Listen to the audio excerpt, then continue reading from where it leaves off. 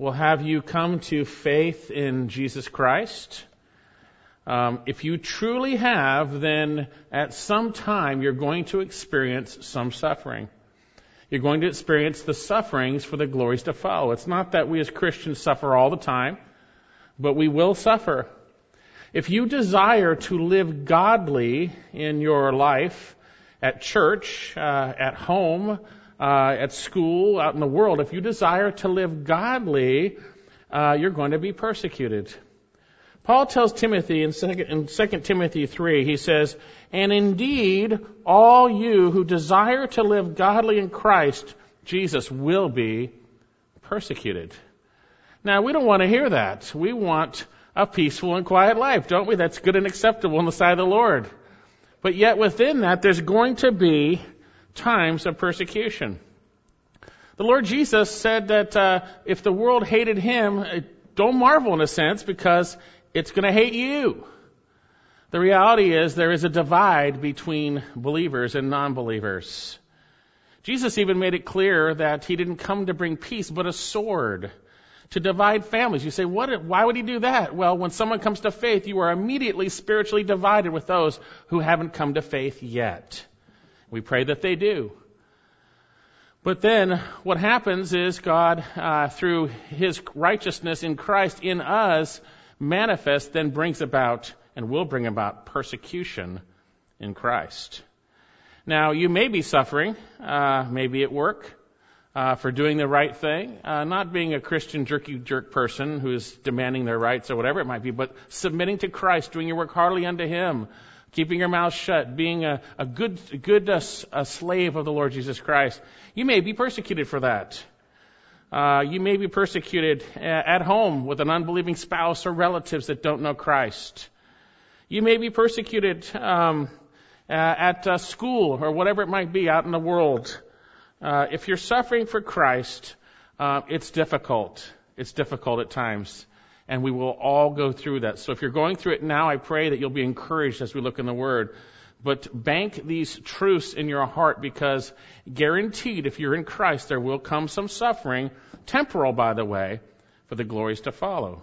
Bank those in your heart so that you know where to turn in the context of suffering that will come for obeying Christ. Today, we're going to see encouragement for difficult times. We're going to see that genuine faith will glorify God, and it will also bless his people. Turn with me to 2 Thessalonians, and we're looking at chapter 1, verses 3 and 4. We've begun our study of 2 Thessalonians, and so with that in mind, I want to share some context to the book of 2 Thessalonians. If you were with us for our study of 1 Thessalonians, you're probably aware of the context.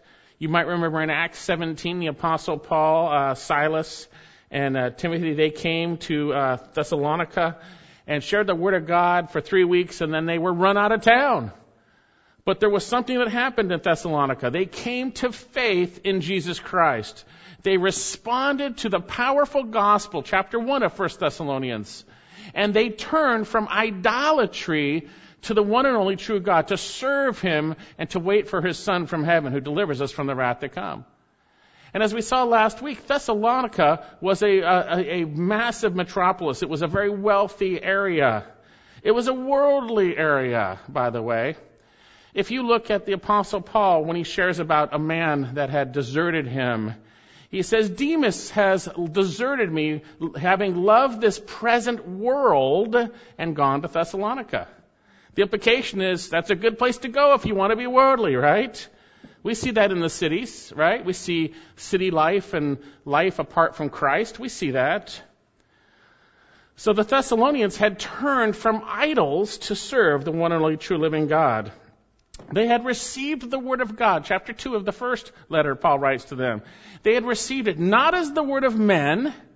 If you receive God's Word as the word of man, you're not saved, by the way. But if you see it for what it really is, the Spirit of God has convicted and broken through the hardness of your heart. If you see it for what it really is, then you're going to respond to the Word of God. And they received it, not as the Word of men, but the Word of God, which also performs its work in you who believe. Chapter 2 of 1 Thessalonians, verse 13. And now the Apostle Paul, having been bereft of them initially, was concerned about their faith. Was concerned. They were being persecuted, as we will see today. Persecuted for their faith when they came to Jesus. And the persecution, actually, as we'll see later on, increased massively. And the Apostle Paul was concerned about them. So when he was in Athens, he sent Timothy to check in on them. We see that in the first letter he writes to them.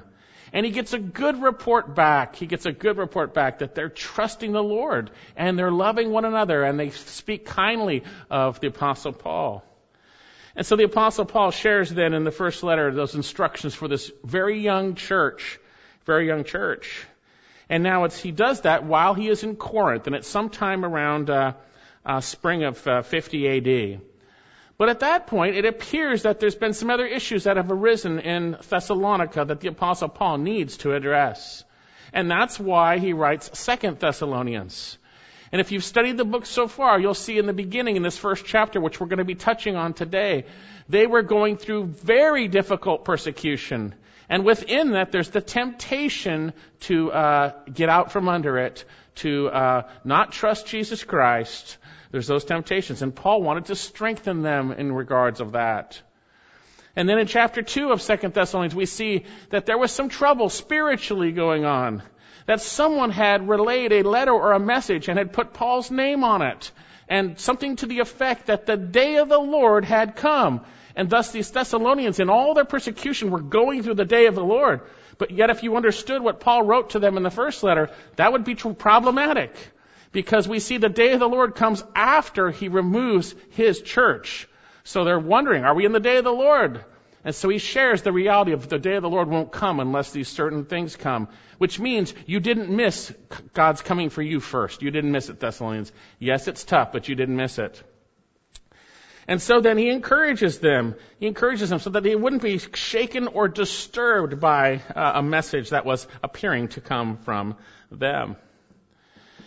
And then we see that they were instead of the destiny of the day of the Lord for those who don't know Christ, instead they were to gain the glory of the Lord Jesus Christ. The end of chapter 2, having been chosen from the beginning for a salvation through faith. Chosen for salvation through sanctification by the Spirit and faith in the truth. 2 Thessalonians 2:13. And therefore, the Lord wanted to, through Christ, to comfort and strengthen their hearts for every good work and word. You see, yes, we do suffer, but God's comfort is abundant if we're willing to go to Him. He is the God of all comfort. And this book is a comforting book because it shows what they're truly going through and what God is doing in the midst of that. It also protects them from those who are false. And then in chapter 3, after requesting prayer and affirming the Lord's protection of them, the Apostle Paul relays his confidence that these Thessalonians are going to continue to obey the Lord's commands. Which leads to the last issue, a command that he needs to reiterate and share. Chapter 3, evidently some people were so enamored with the coming of Christ, they had quit their jobs. And they had become a burden on the body of Christ. And the Apostle Paul would have to remind them of what he taught them and exemplified for them when he first came to them, which was they need to work with their hands and eat their own bread. And if they didn't obey the truth of these things, that believers were not to see them as enemies, but they were not to associate with them so they'd be put to shame and then obey the Word of God and be right with the Lord. And so after 3 chapters, short chapters, we have the Apostle Paul writing his second letter to the Thessalonians. And evidently it's very close to the timing in which he had written his first one.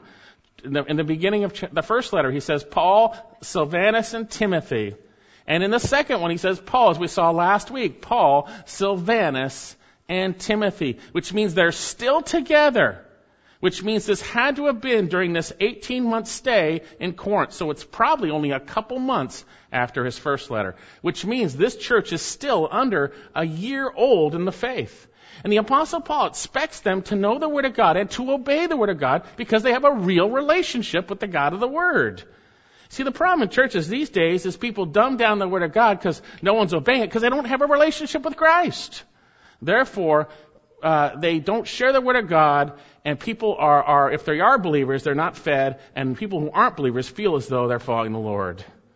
But the Apostle Paul shared truth with these Thessalonians, deep truth, in the first 3 weeks of being with them. He says, remember what I shared in 1 Thessalonians. He also reminds them in 2 Thessalonians about what he had shared.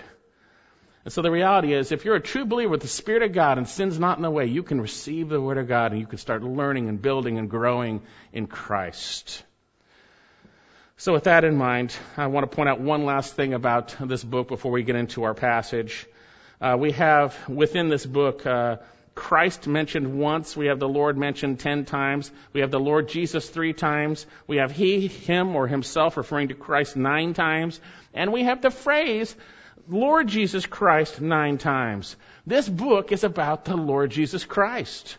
It's about Christ, and therefore what he has determined and declared will happen, and how we are able to endure the difficulties and the troubles that come upon us for following Christ. So with that in mind, today we're going to see encouragement for difficult times. Now, some of you may be in difficult times because you're not saved. You're just reaping the consequences of your sins. If you sow, you're going to reap. Some of you may be saved and you're still reaping from previous sin. Well, sow to the Spirit, you'll eventually reap from the Spirit, okay? But admit it, I'm reaping from my consequences. Some of you may be believers who are being disciplined by the Lord, because we all are going to be disciplined if we're legitimate children. I'm not talking about those things. Now, God can use suffering as discipline to us, absolutely. But we need to recognize our sin. So as I share this message, don't just think anything bad in my life is suffering for Christ. No, it's suffering for righteousness' sake that he's talking about here. Suffering for Jesus, for obeying him and following him. And if you're a true believer, it's going to happen. And when it happens, what do? We need to be encouraged. We need to be encouraged. Because as we're going to see, genuine faith will bring about thanksgiving to God, and it will also encourage other believers. And so we're going to look at the genuine faith of these Thessalonians, which should encourage us. Okay, let's take a look at our passage. I'm going to read the whole chapter again as I did last week. Actually, I'm going to start at verse 3 after the greeting we saw last week, but I'm going to read through, because literally I love the way Paul writes. It's a run-on. It goes all the way through. When I was in school, run on, take off points. I like this. Paul is giving a run-on here. It's one basic sentence. It's basically a sentence from verse 3 all the way to the end of the chapter.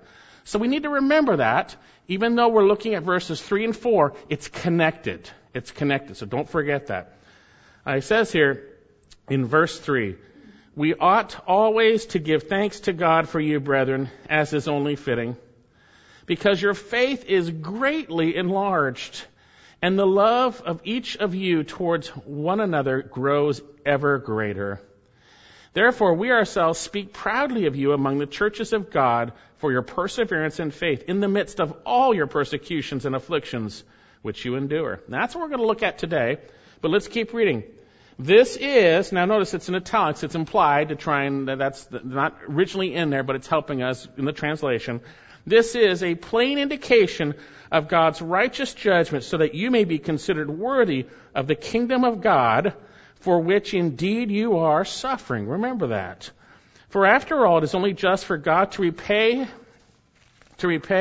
with affliction those who afflict you, and to give relief to you who are afflicted, and to us as well, when the Lord Jesus shall be revealed from heaven with his mighty angels in flaming fire, dealing out retribution to those who do not know God and to those who do not obey the gospel of our Lord Jesus Christ.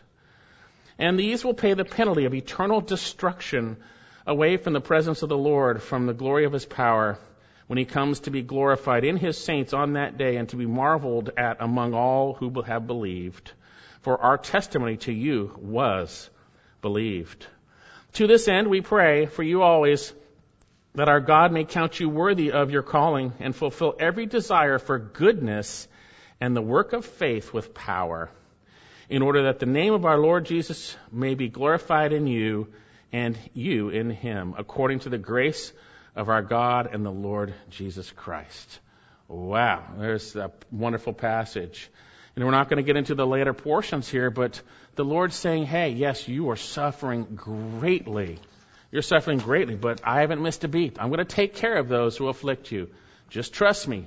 At the right time, he's going to take care of that. And so with this in mind, we come to our passage here. And we see here the beginning. And I want to point out the grammar of our passage, of the 2 verses we're going to look at today. In verse 3, we have this statement, we ought always to give thanks to God for you, brethren, as is only fitting, okay? Then we have a reason. Look at the word. Because your faith is greatly enlarged, the love of each of you is toward each other grows ever greater. Then in verse 4, we have the logical conclusion. Therefore, we ourselves speak proudly of you among the churches of God for your perseverance and faith in the midst of your persecutions and afflictions which you endure. That's the basic structure of this passage. And you may have noticed that this passage is about faith. It's about faith. It's about faith. And I believe we're going to see that increasing faith in Christ brings about continual thanksgiving to the Lord. To the Lord. Again, verse 3, we ought always to give thanks to God for you, brethren. He shares an interesting statement here. He says, we are literally obligated in debt to always give thanks to God for you, brethren. He's saying we're indebted to continually, habitually give thanks to God for you, or concerning you. And he says, brethren. He says, brethren. He's speaking to Thessalonian believers. They are brethren. You see, when you trust in Jesus Christ for salvation from your sins, you are delivered from darkness into the kingdom of His beloved Son. You become a child of God. You are now in a relationship with your Heavenly Father through Christ, who loves you. And we become children of God and thus brethren, brothers and sisters in Christ with one another. 1 John 3, verse 1, see how great a love the Father has bestowed upon us, that we should be called children of God. How much love that is. We were separated by sin. We were a rebellious creation of His, and we were in rebellion and sin, but by Christ we were reconciled. We are now His children. And He says, and such we are. For this reason, the world does not know us, because it did not know Him. Beloved, now we are children of God. And he's going to go on and talk there in 1 John. Tremendous reality. This is to believers. This is not to make believers. This is to believers. Those who've truly trusted in Christ. Who've truly trusted in Christ. And so he says here, we ought always to give thanks to God for you, brethren. Now later on in this same book, in chapter 2, verse 13, he's going to use some of the same language. Notice this. Look a little farther up. And he doesn't use this in any other places, basically. He uses this here with the Thessalonians, which is very interesting. 2 Thessalonians 2:13. But we should always give thanks to you, brethren. And actually the word ought is in there. It's the same phrase. We're indebted. We're indebted to give thanks. We're indebted to give thanks. Now, why did he say it there? Brethren, beloved by the Lord, because God has chosen you from the beginning for salvation through sanctification by the Spirit and faith in the truth. And it was for this He called you through our gospel, that you may gain the glory of our Lord Jesus Christ. Giving thanks there. But now, in the beginning of this letter, he's giving thanks for some other reasons. He's giving thanks. He says here, we ought to always do it. And notice, he says always, and there's a reason, because we ought always to give thanks to God for you. And he's saying here, as is only fitting. We'll look at that in a minute. The term, it literally means worthy. It comes up on the scales of balance. It is worthy. You actually are worthy of us giving thanks continually to God, and we are indebted to do it. What's happening in your life is worthy of thanksgiving. It's worthy of thanksgiving. Now he says why. We ought always to give thanks to God for you, brethren, as is only fitting or worthy or the right thing, because your faith is greatly enlarged. Notice that, because, and the love for each of you towards one another grows ever greater. It's fitting. It's the right thing. What's happening in your lives, he talks about their faith and their love, is worthy. It raises the stand up to the balance of worthiness to give God thanks. We are obligated to give thanks to God always for you, brethren. And this giving of thanks is worthy or appropriate based on what has happened. And notice he says 2 things because of 2 specific things. Your faith and your love. He's going to talk about that. But he's going to talk about the qualities of the faith and love, which are that which is worthy of giving thanks. Notice he says, first of all, because your faith is greatly enlarged. Greatly enlarged. And now he uses a Greek word here, huper, adzano. Adzano speaks of growth. It's usually spoken of plants growing. Look at the lilies and this, they grow. When you see plants growing, it's adzano. And we see in Acts it was translated increasing concerning the word growing or the word going out and God saving people through the word, and the church was increasing. And they would say the word was increasing. You see that throughout Acts, that little phrase, which was pointing to the fact that the word was bringing changed lives because of what it shared concerning Christ, and the church was growing. It was increasing. And then we see also within that this idea of speaking of the faith growing, as we're going to see here. But also it's used to speak of the body of Christ growing and every joint supplying one another. Natural growth, in a sense. Natural growth. But what's interesting, he doesn't just use this word, adzano. He adds this Greek prefix, in a sense. It's in the Greek language, huper, which makes it speak of it this way: growing abundantly, or to increase beyond measure. NASB says, greatly enlarged. Greatly enlarged. Now, what was the object of their faith? A lot of people have faith. James chapter 2, the demons have faith, right? But it's not a saving faith. It depends on what the object of your faith is. And what was the object of their faith? Remember, in 1 Thessalonians chapter 1 verse 8, their faith was in God. And their faith had been broadcast throughout Macedonia and Achaia. You see, the reality is our faith is in Jesus Christ. What does the Apostle Paul, or what does James tell his readers in chapter 2, verse 1? He says, do not hold your faith in our glorious Lord Jesus with an attitude of personal favoritism. Our faith is in the glorious Lord Jesus Christ. God, who took on human flesh, who lived the perfect life, who went to the cross as the sinless, spotless Lamb of God, who died for our sins and rose from the dead. Our faith is in Jesus Christ. And within that, we believe in Jesus, but we also believe in what He says. We believe in His Word because it's His Word. You see, the reality is, if we truly believe in Jesus Christ, we're going to believe what He says. Jesus said, my sheep hear my voice. My sheep hear my voice, and they follow me.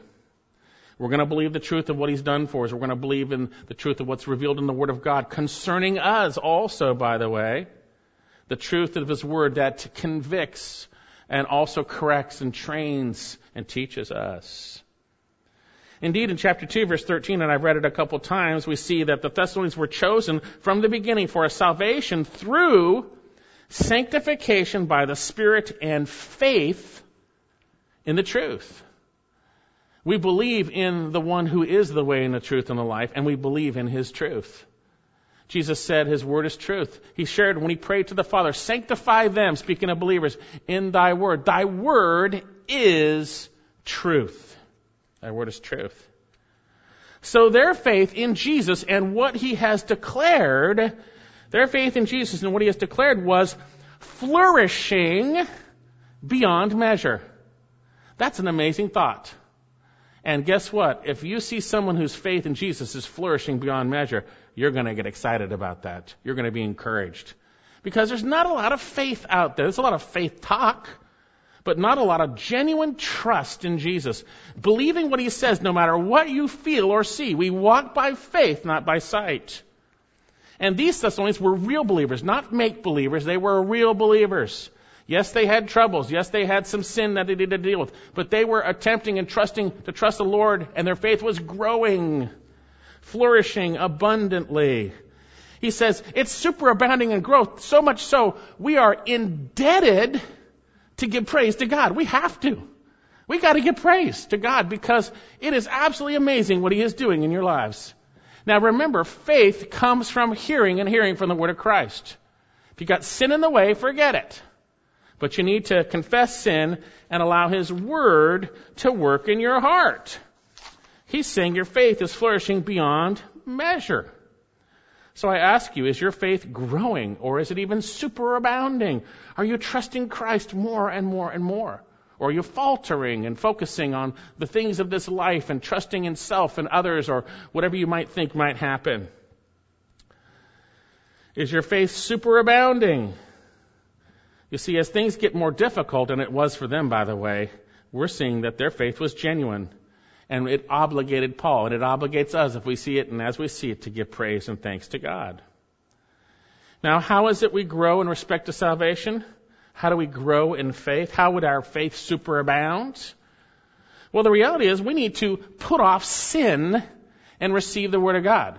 You can receive the Word of God all day long, but if you don't put off sin, you're not going to hear it. You're going to be like the guy who looks in the mirror and sees himself on what's wrong, but the Bible's revealed of it, walks away and forgets. You're going to be a hearer and not a doer. But you need to set aside sin. James 1:21, therefore putting aside all filthiness and all that remains of wickedness in humility, that means I believe what God is saying and I'm humbling myself to receive it and I'm confessing my sin, receive the word implanted which is able to save your souls. 1 Peter chapter 2 verse 1, therefore putting aside all malice, all guile, hypocrisy, envy, and all slander, putting aside sin, I confess it. If we confess our sins, He is faithful and just to forgive us our sins and cleanse us from all unrighteousness. Putting it aside, He says, like newborn babes, He says, long for the pure milk of the Word, that by it you may grow in respect to salvation.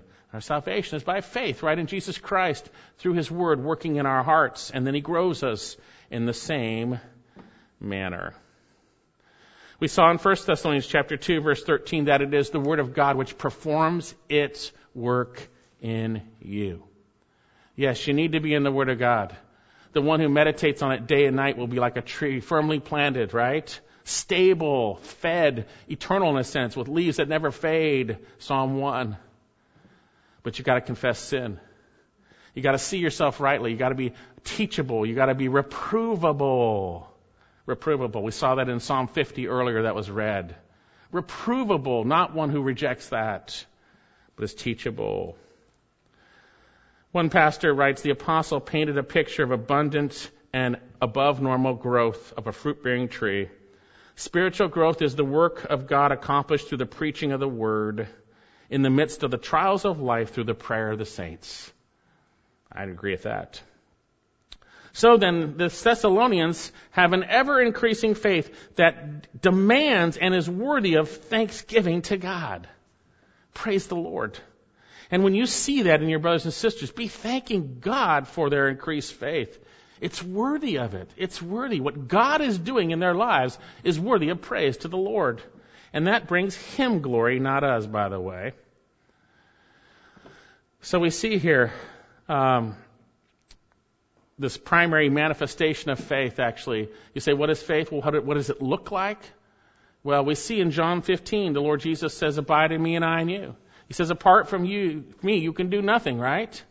But faith is going to manifest in something. A genuine faith is going to work. It's going to obey the Lord. It's going to obey the Lord. Genuine faith is going to manifest in a relationship where one trusts the Lord and obeys the Lord. Trust and obey, for there's no other way to be happy in Jesus. Hey, that's hymn writer got that right. Look at John 15. John 15. Faith is going to manifest, as we're going to see, in a love for one another and obedience. It's going to manifest. It's going to manifest. And ever increasing faith is not personal and separate from the body of Christ. It doesn't isolate. John 15. These things I have spoken to you, verse 11, that my joy may be in you. That's what the Lord desires. And that your joy may be made full. This is my commandment. What? That you love one another, just as I have loved you. Greater love has no one than this, than one day lay down his life for his friends. You are my friends if you do what I command you. You see, when we trust in the Lord God, it's going to manifest in obedience to the Lord God. When we believe what He said, then we're going to obey Him by His Spirit in His power. This statement comes after He says, abide in me and I in you. Apart from me, you can do nothing. It's trusting, relying in Christ. And so if I rely in Christ, I'm going to then manifest that faith by obeying Him. Look at 1 John, and we're going to see this in our passage also, that it has to do with the love of the body of Christ. Look at 1 John chapter 3. 1 John chapter 3, verse 23. And this is His commandment, speaking of John speaking of the Lord's commandment, that we what? Believe in the name of His Son, Jesus Christ. That's the commandment, okay? And what? Love one another, just as He commanded us. And the one who keeps His commandments abides in Him, and He in him. You see, when we rest in Christ, we're going to have a different demeanor. His Word will work in our hearts. His Spirit will empower us to change our minds, our thoughts, that we would follow Him and obey Him. Our minds renewed. He says here, and we know this, by this, that He abides in us by the Spirit whom He has given us. So what's the first fruit of the Spirit? Abiding in Christ, trusting in Him, faith, right? What's the first fruit? Love. The first fruit of resting in Christ is love. Look at a little further down in 1 John 4, verse 7. Beloved, let us love one another, for love is from God. And everyone who loves is born of God and knows God. The one who does not love does not know God, for God is love. Verse 9. By this the love of God was manifest in us, that God sent His only begotten Son into the world so that we might live through Him. In this is love, not that we loved God, but that He loved us and sent His Son to be the propitiation or satisfaction for our sins. Beloved, if God so loved us, we ought to love one another. And how do you know if you're loving the brethren? How do you know if I'm loving? How do I know? Is it going to the food bank? Is it doing this and that? Is it just simply tasks? The world and the worldly church says love is doing these specific things for the poor, or whatever it might be. Not saying we don't help those in need. But what is love? How do you know as a believer that I'm trusting Christ, and from that trust I'm loving? How do I know? Look up in 1 John 5. 1 John 5. Whoever believes, notice the idea of faith here. This is it's sandwiched in faith, by the way, as we read through this. Whoever believes that Jesus is the Christ is born of God, and whoever loves the Father loves the child born of Him. Now you think he's speaking of Jesus. Well, no, he's speaking of the brothers and sisters. Notice what he says. By this we know that we love the children of God. Here's how I can know I love you. Here's how you can know if you love me, and vice versa, and we love each other. By this, we know that we love the children of God. When we love God, we see His desire is higher than ours. That's love, right? We care about Him more than we care about ourselves. We care about His will more than ours. And He says here, and observe or keep His commandments. That's not the 10 commandments, not the same word. It's commands. You know, disciples, Matthew 28, were to baptize, that's to affirm they're saved, then teach them all that Jesus did and said. That they would obey Him, right? So you can know you love the body of Christ when you're obeying Christ in relationship to the body of Christ. You see, if Jesus says through His Word, we're to be forgiving. If I don't forgive, I'm not loving you. I'm not obeying Him. Jesus said in His Word, love covers a multitude of sins. If I'm holding on to stuff, I'm not loving you. Jesus said in His Word, through presumption comes much strife. If I'm presuming, I'm not loving you. If I'm trusting Him and allowing His Word to work through me, then it's going to manifest in a genuine love for you. So we can see that. So the evidence of genuine faith is, I believe, primarily love, which is manifest in obedience to His commands. So He's saying, your faith is superabounding. You are trusting Christ. And the evidence, I believe, is the love here. Notice what He says back in our passage. He says, we ought always to give thanks to you, brethren, as is only fitting, because your faith is greatly enlarged, and the love for each one of you towards one another grows ever greater. Now you say, yes, I know that love is a result or a manifestation of faith, but it doesn't really say it. It just says faith and love here. Well, later on, he's going to say, we speak proudly to the churches of your perseverance and faith. He doesn't say love. Faith includes that. Faith includes that. He says the love, that's agape love, self-sacrificial love. It's what we saw in 1 John earlier. The love you have towards one another, it's personal. You cannot stay away from the body of Christ and say you love the body of Christ because you love yourself, because you don't want to go through the difficulty of relationships, because people are sinners. He who separates himself seeks his own desire and quarrels against sound wisdom. Proverbs 18:1. So he says here, the love which you have, each of you, towards one another. He says it grows ever greater. It's personal. And it grows ever greater. The word translated here, ever greater, basically speaks of overflowing. So your faith is growing like a plant, but it's superabounding, and your love is at the brim, and it's flowing over. It's flowing over. And Paul says basically, we were obligated. It's only fitting and only worthy to give continual thanks to God for these things. We're obligated. Your faith and love is worthy of praise to the Lord, because it is God who brings that about. Faith comes from hearing, right? It is God, when we trust in Him, that loves through us. His character is manifest in us. It's not like we were before we were saved. His character is manifest in us towards one another. Now, we saw previously in 1 Thessalonians that they had love. It's a genuine manifestation. They did. In chapter 1, verse 3, Paul constantly bore in mind their work of faith and labor of love. Hey, they did. They were genuine. But it's increasing here. We see in chapter 4 of 1 Thessalonians that they didn't need to be taught about love because God taught them to love one another, right? We see in chapter 3 of 1 Thessalonians, he says here, in chapter 3, and I'll read this for you. Actually, I'm going to wait on that. But in chapter 3, actually, the important part that I want to share is, actually, let's go there. Chapter 3 of 1 Thessalonians. Chapter 3, verse 11. And the reason why this is so important is, guess what? They were loving, but Paul is going to pray that they would superabound in their love, and guess what happens? It's answered. Look at 1 Thessalonians 3, verse 11. Now may our God and Father Himself and Jesus our Lord direct our way to you, and may our Lord cause you to what? Increase and abound in love for one another and for all men, just as we also do for you, so that He may establish your hearts unblameable in holiness before our God and Father at the coming of our Lord Jesus Christ with all His saints. He prayed back then, a couple of months earlier, may God do this. And guess what? He's done it. And we are obligated, because your faith and your love is worthy of praise to God. It's worthy of praise to God.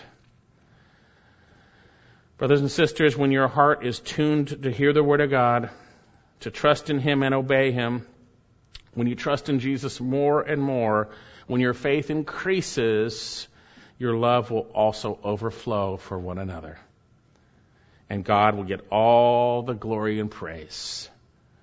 But if you find yourself selfishly separating from brothers and sisters, and not hypocritically hanging out, but selfishly separating, I would posit to you that your faith is faltering because your love is missing the evidence of faith. And what's the big problem? Sin is in the way. And sin starts with an S, and so does self, and that's usually how it's connected. Confess your sin. Get into the Word of God. Allow God to renew your mind. Believe what He has said. Trust in Christ. Abide in Him, and allow His Spirit to work out that fruit, which is love. And that will be manifest in obeying God towards one another. If you're not obeying God's Word towards your spouse, you're not exhibiting Christ's love towards your spouse. If you're not obeying God's Word towards your work, in a sense, in terms of you're not exhibiting His love even in that context. When we obey the Lord God, it's going to be manifest, especially within the context of the body of Christ. So he says we ought always to give thanks to God for you, brethren, as is only fitting. It's worthy. Because your faith is greatly enlarged, it's growing and abounding, and the love of each one of you towards one another grows ever greater. It's actually, that word, as I said, is overflowing. Overflowing. Hey, if you're a believer and you see that, it's going to cause you to praise God. You see an increasing, growing, abounding faith. You see an overflowing love. You're going to go, Lord God, we praise you. You are so good. You're so gracious. Look at the work you're doing in them. Lord, thank you so much. Thank you so much for your work in them. Wow. Wow. And guess what? It's a great encouragement in the midst of difficulties. When you're suffering and you see the faith and love of true believers, it's an encouragement. It's encouragement to endure. It's encouragement to trust Christ. It's encouragement to walk out and step out in the context of love. So then we see it, because of their faith flourishing beyond measure and their love for one another overflowing in Christ, we're obligated to thank God. Now, some of you might say, okay, well, it's easy to trust God when things are going good, but when things are bad, like in my life, it's much harder to trust God. Well, I'd say to you, you're not thinking correctly. Because if you continue, and as we will continue looking at these Thessalonians, they were suffering greatly. They were suffering greatly. They were in persecution and difficulty and affliction beyond what we have experienced. And so we're going to see that their faith was ever increasing in the context of difficult suffering for following Jesus. And I believe we're going to see that along with this increasing faith bringing continual thankfulness, we're going to see that their faith endured and brought about blessing and encouragement to others to trust God likewise. Look at verse 3 again. We ought always to give thanks to God for you, brethren, as is only fitting, because your faith is greatly enlarged and your love for each of you towards one another grows ever greater. Therefore, we ourselves speak proudly of you among the churches of God for your perseverance and faith in the midst of all your persecutions and afflictions which you endure. Do you notice the term therefore in verse 4? Now in Greek there are several different words that can be and are translated therefore. They have a little different nuance in each one. This one here, hasta, basically is a coordinating conjunction, and it expresses a consequence or a result. That's why the New King James translates it so that, and that's a good translation too. Therefore, or so that. The logical consequence of this is this. You see what I'm saying? That's what verse 4 is about. It is the logical consequence of giving praise to God for what their faith and their love has manifest and is worthy of that praise. So that. So Paul is saying, because your faith is flourishing abundantly and your love for each other is overflowing, it is worthy of continual thanks to God, and we are obligated to do so, so that, or with the result, that we ourselves, that's Paul, Silas, and Timothy, we talked about them last week, speak proudly of you among the churches of God. Now, where were they? They were in Corinth. So there's obviously the church in Corinth, but there's churches there. The churches of God. The body of Christ is the church, by the way. For your perseverance and faith in the midst of all your persecutions and all your afflictions which you endure. He says at this point, we find the Apostle Paul boasting to the churches of God about the Thessalonians, perseverance and faith. And this faith is what he spoke of in verse 3 and manifest also in love.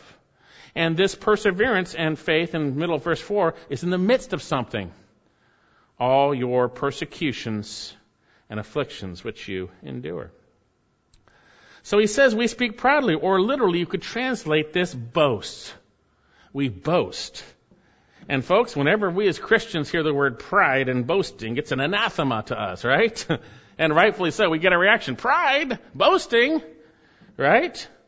Because usually it's in the context of self or man, right? Yet here, the Apostle Paul is not boasting in the Thessalonians. He is boasting in their flourishing faith and increasing love and in the perseverance and faith in the midst of their persecutions and afflictions. And that is what God is doing. He's boasting in what God is doing in the lives of the Thessalonians, and he's boasting to the other churches.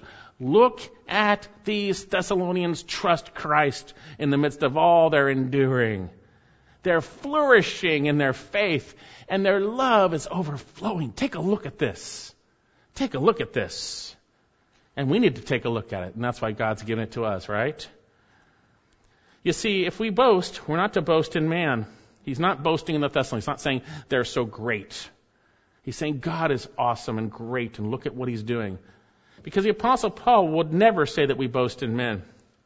Look at 1 Corinthians chapter 1. 1 Corinthians chapter 1. He would never say we boast in men. As he talks about the foolishness of the gospel to shame the wise, he then explains. You see, God made the gospel foolish so that you'd be shamed if you're wise in your own, if you're not willing to humble yourself as a child. You'll be wise and you're unto your own damnation. He says to the believers who believe the foolish gospel, the simplicity of it. He said in 1 Corinthians 1:26, he says, for consider your calling, brethren, that's when you got saved, that not many of you were wise according to the flesh, not many mighty, not many noble. But God has chosen the foolish things of the world, that's us, by the way, to shame the wise, that's non-believers. And God has chosen the weak things of the world, that's us, by the way, to shame the things which are strong, that's those who don't know Christ. He says, and the base things of the world, that's us. And the despised, God has chosen the things that are not, that's us, that he might nullify the things that are. That's those who are prideful within themselves. That what? No man should boast before God. That's man's problem, is pride. You see?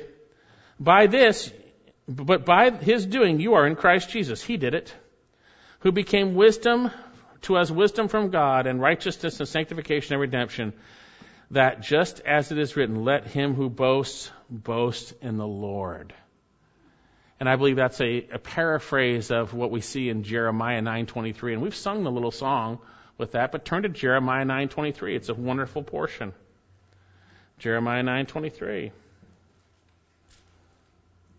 Isaiah, Jeremiah, Lamentations.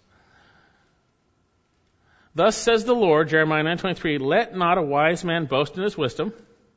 Let not the strong man boast in his might. Let not the rich man boast in his riches.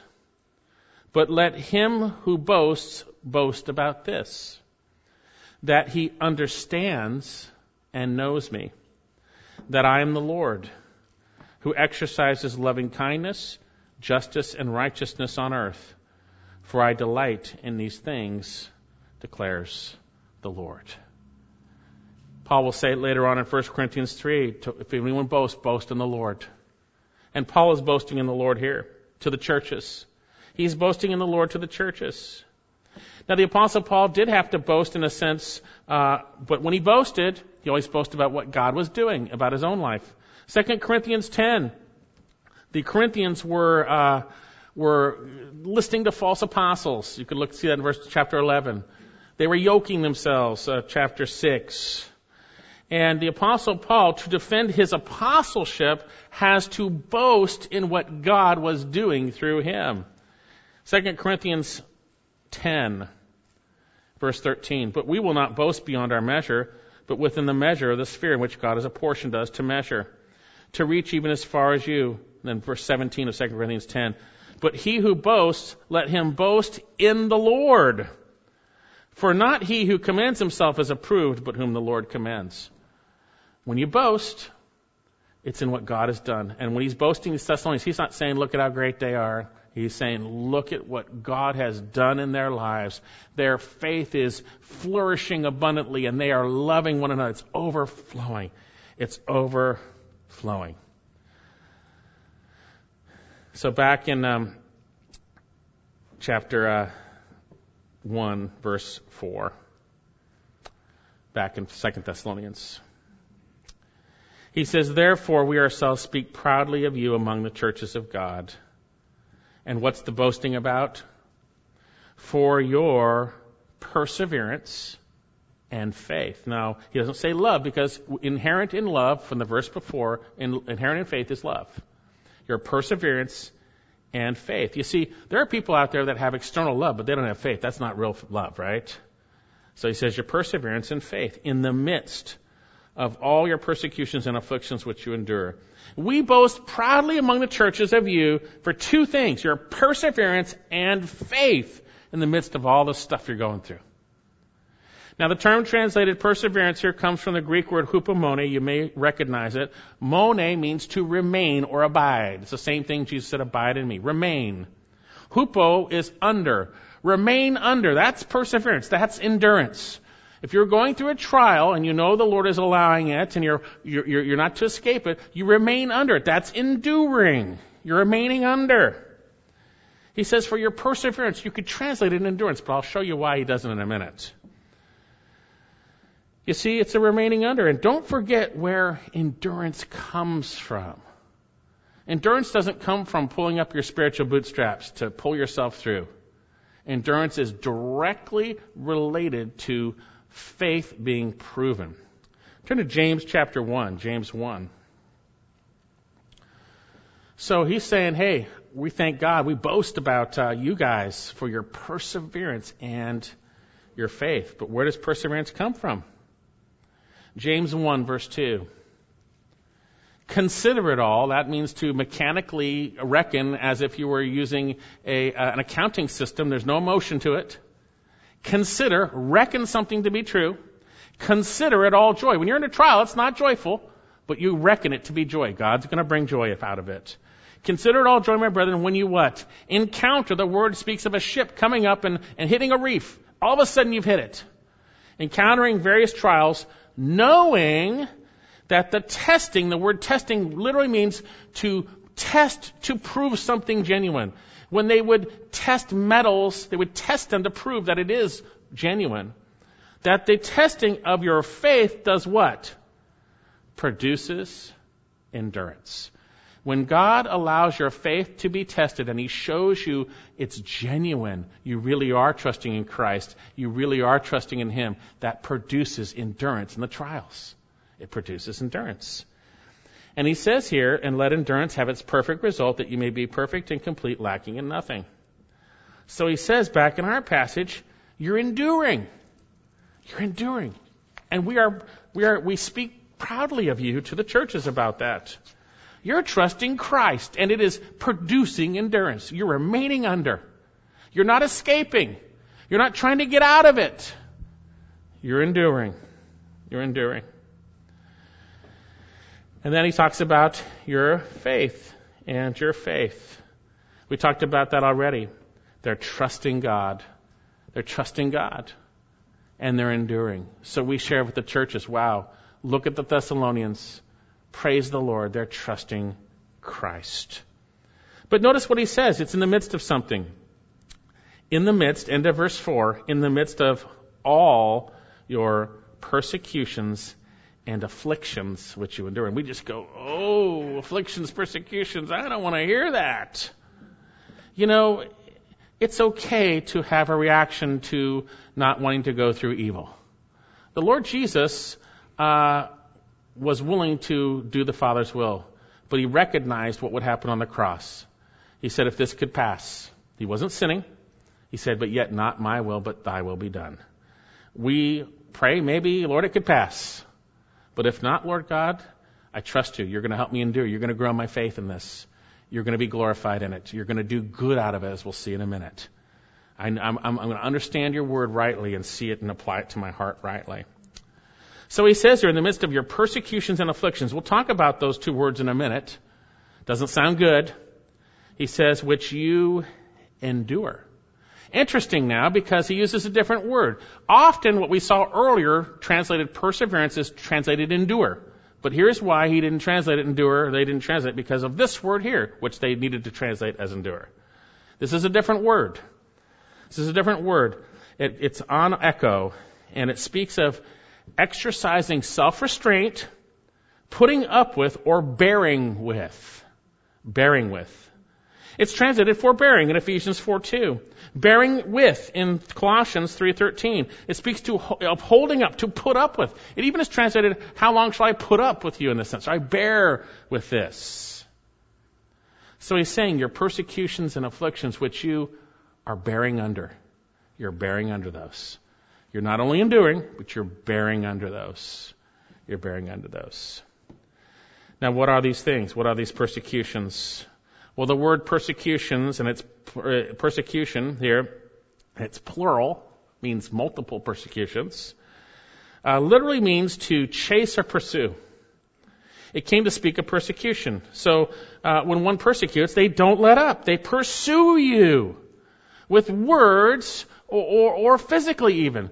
We've seen that in a sense with the way people speak evil of our leaders, right? Pursuing, not letting up, right? You've seen that. It's pursuing, persecuting, either with words or physically. The term afflictions is also in the plural. It speaks of multiple afflictions. It comes from the Greek word thlipsis, which means pressure. When we are going under difficulties, it's like we're being squeezed in. It's pressure. It says they're afflictions. They're afflictions. They pressure you. They bring pressure upon you. They inflict you. And there's multiple ones. But you guys, you are enduring. Now, what were these afflictions? What were they? What were they? Look down a little farther. We're going to see this next week, Lord willing, but notice what he says in verse 5. We're not going to study it today, but I will show you what these afflictions are. He says, this is a plain indication of God's righteous judgment so that you be considered worthy of what? The kingdom of God for which you are indeed suffering. They were not suffering for being jerky Christians. They were not suffering for their own sin. They were suffering for the kingdom of God. They were suffering for the kingdom of God. And he says, for after all, it's only just for God to repay with affliction those who afflict you. There were people afflicting them. They were afflicting them. They were suffering. End of 5. And in end of 6, those who afflict you. This is real. Not all have faith. There are those who persecute believers and afflict them. And he says there, ultimately, you're suffering for the kingdom of God. The kingdom of God. Remember I shared in 2 Timothy already, indeed those who desire to live godly will be persecuted. The reality is, when you want to do the right thing, you're going to be persecuted. Not always, but you will be persecuted. Remember what Jesus said in John 15. He said, if the world hates you, know that it hated me before it hated you. If you were of the world would love its own. But because you're not of the world, because I chose you out of the world, therefore the world hates you. Remember the word I said to you, a slave is not greater than his master. If they persecuted me, they will persecute you. If they kept my word, they will keep yours also. But all these things they will do to you for my name's sake, because they do not know the one who sent me. The reality is they were persecuted. We know from back in 1 Thessalonians chapter 2 that they had the persecution. You can read this later. We saw it when we studied it. They were persecuted by their own countrymen in the same way the Jews who came to faith were persecuted by their own countrymen, the same ones who put Jesus on the cross. They're not pleasing but hostile to all men, Paul says. We also see in 1 Thessalonians chapter 3, and I'll just mention it since time's running out, that in the persecution, Satan was also tempting them. That's in there too. Now, we're not being driven out of town, folks. We're not being killed yet. But at times we will experience persecution if we are the blessed, if we are allowing Christ's righteousness to be manifest in our lives. Matthew 5, turn there as we finish up here. Matthew 5. He says in verse 10, blessed are those who have been persecuted for what?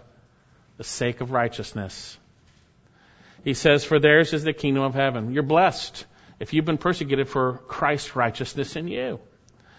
Blessed are you when men do what? This is persecution, by the way. Cast insults at you and persecute you and say all kinds of evil falsely against you falsely on account of me. That's persecution. That does happen to us, by the way. If you want to follow Christ, you're going to be persecuted, and that's certainly going to happen to you. He says, rejoice and be glad, for your reward in heaven is great, for so they persecuted the prophets who were before you. So these brothers and sisters were being afflicted for their faith in Christ.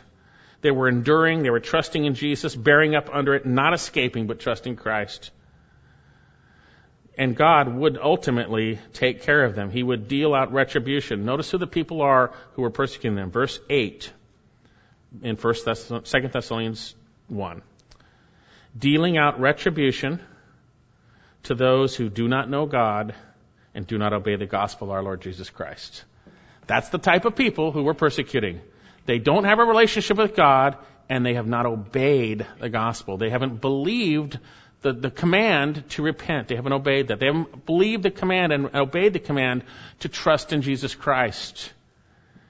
And usually this persecution comes through the religious. We see it all throughout Scripture. It's those who are religious that usually persecute those who are true believers. That's what we see usually.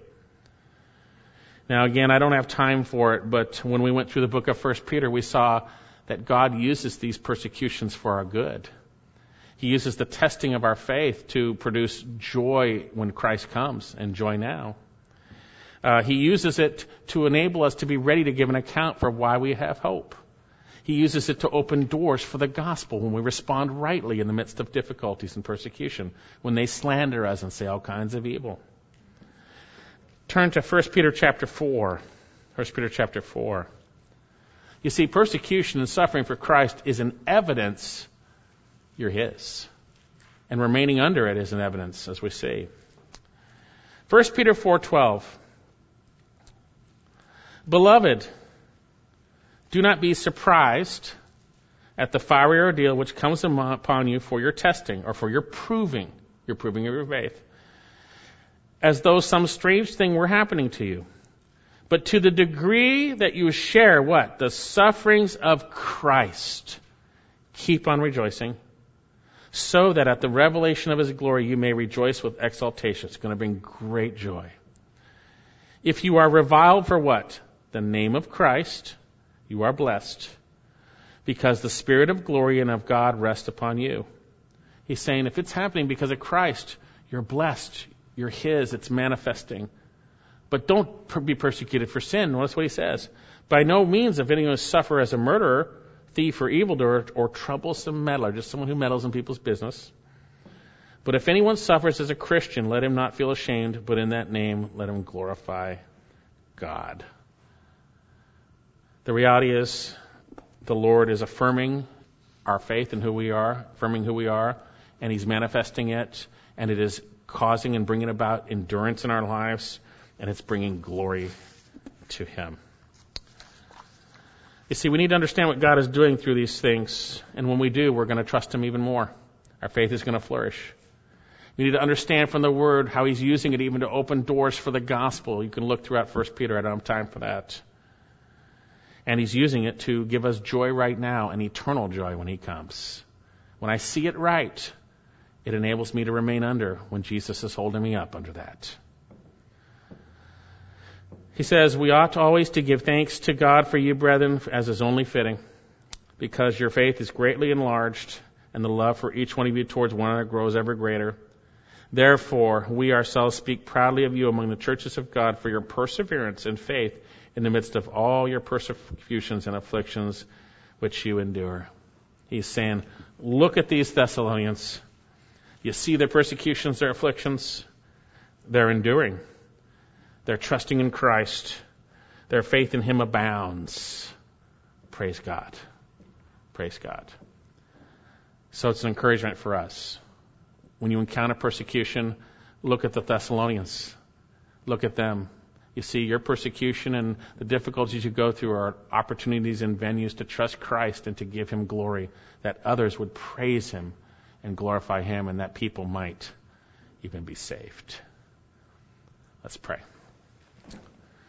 Lord God, I thank you so much for your word, and I thank you for the example of these genuine believers, this Thessalonian church, those who are with you right now. I thank you for them. I thank you that by your grace, they trusted your Son Jesus. They believed your word. They endured. And they loved. And it overflowed. Lord, thank you for this example. Thank you for this encouragement. Lord, when we go through difficulty, when we go through afflictions and persecutions, may we look to your word to be encouraged, that we might trust you, and in that faith we will then endure unto glory, where you are exalted and we are rejoicing with exceeding joy. Lord, thank you for your word. Thank you for this opportunity we have to see your work in your people. I pray this in Jesus' name. Amen.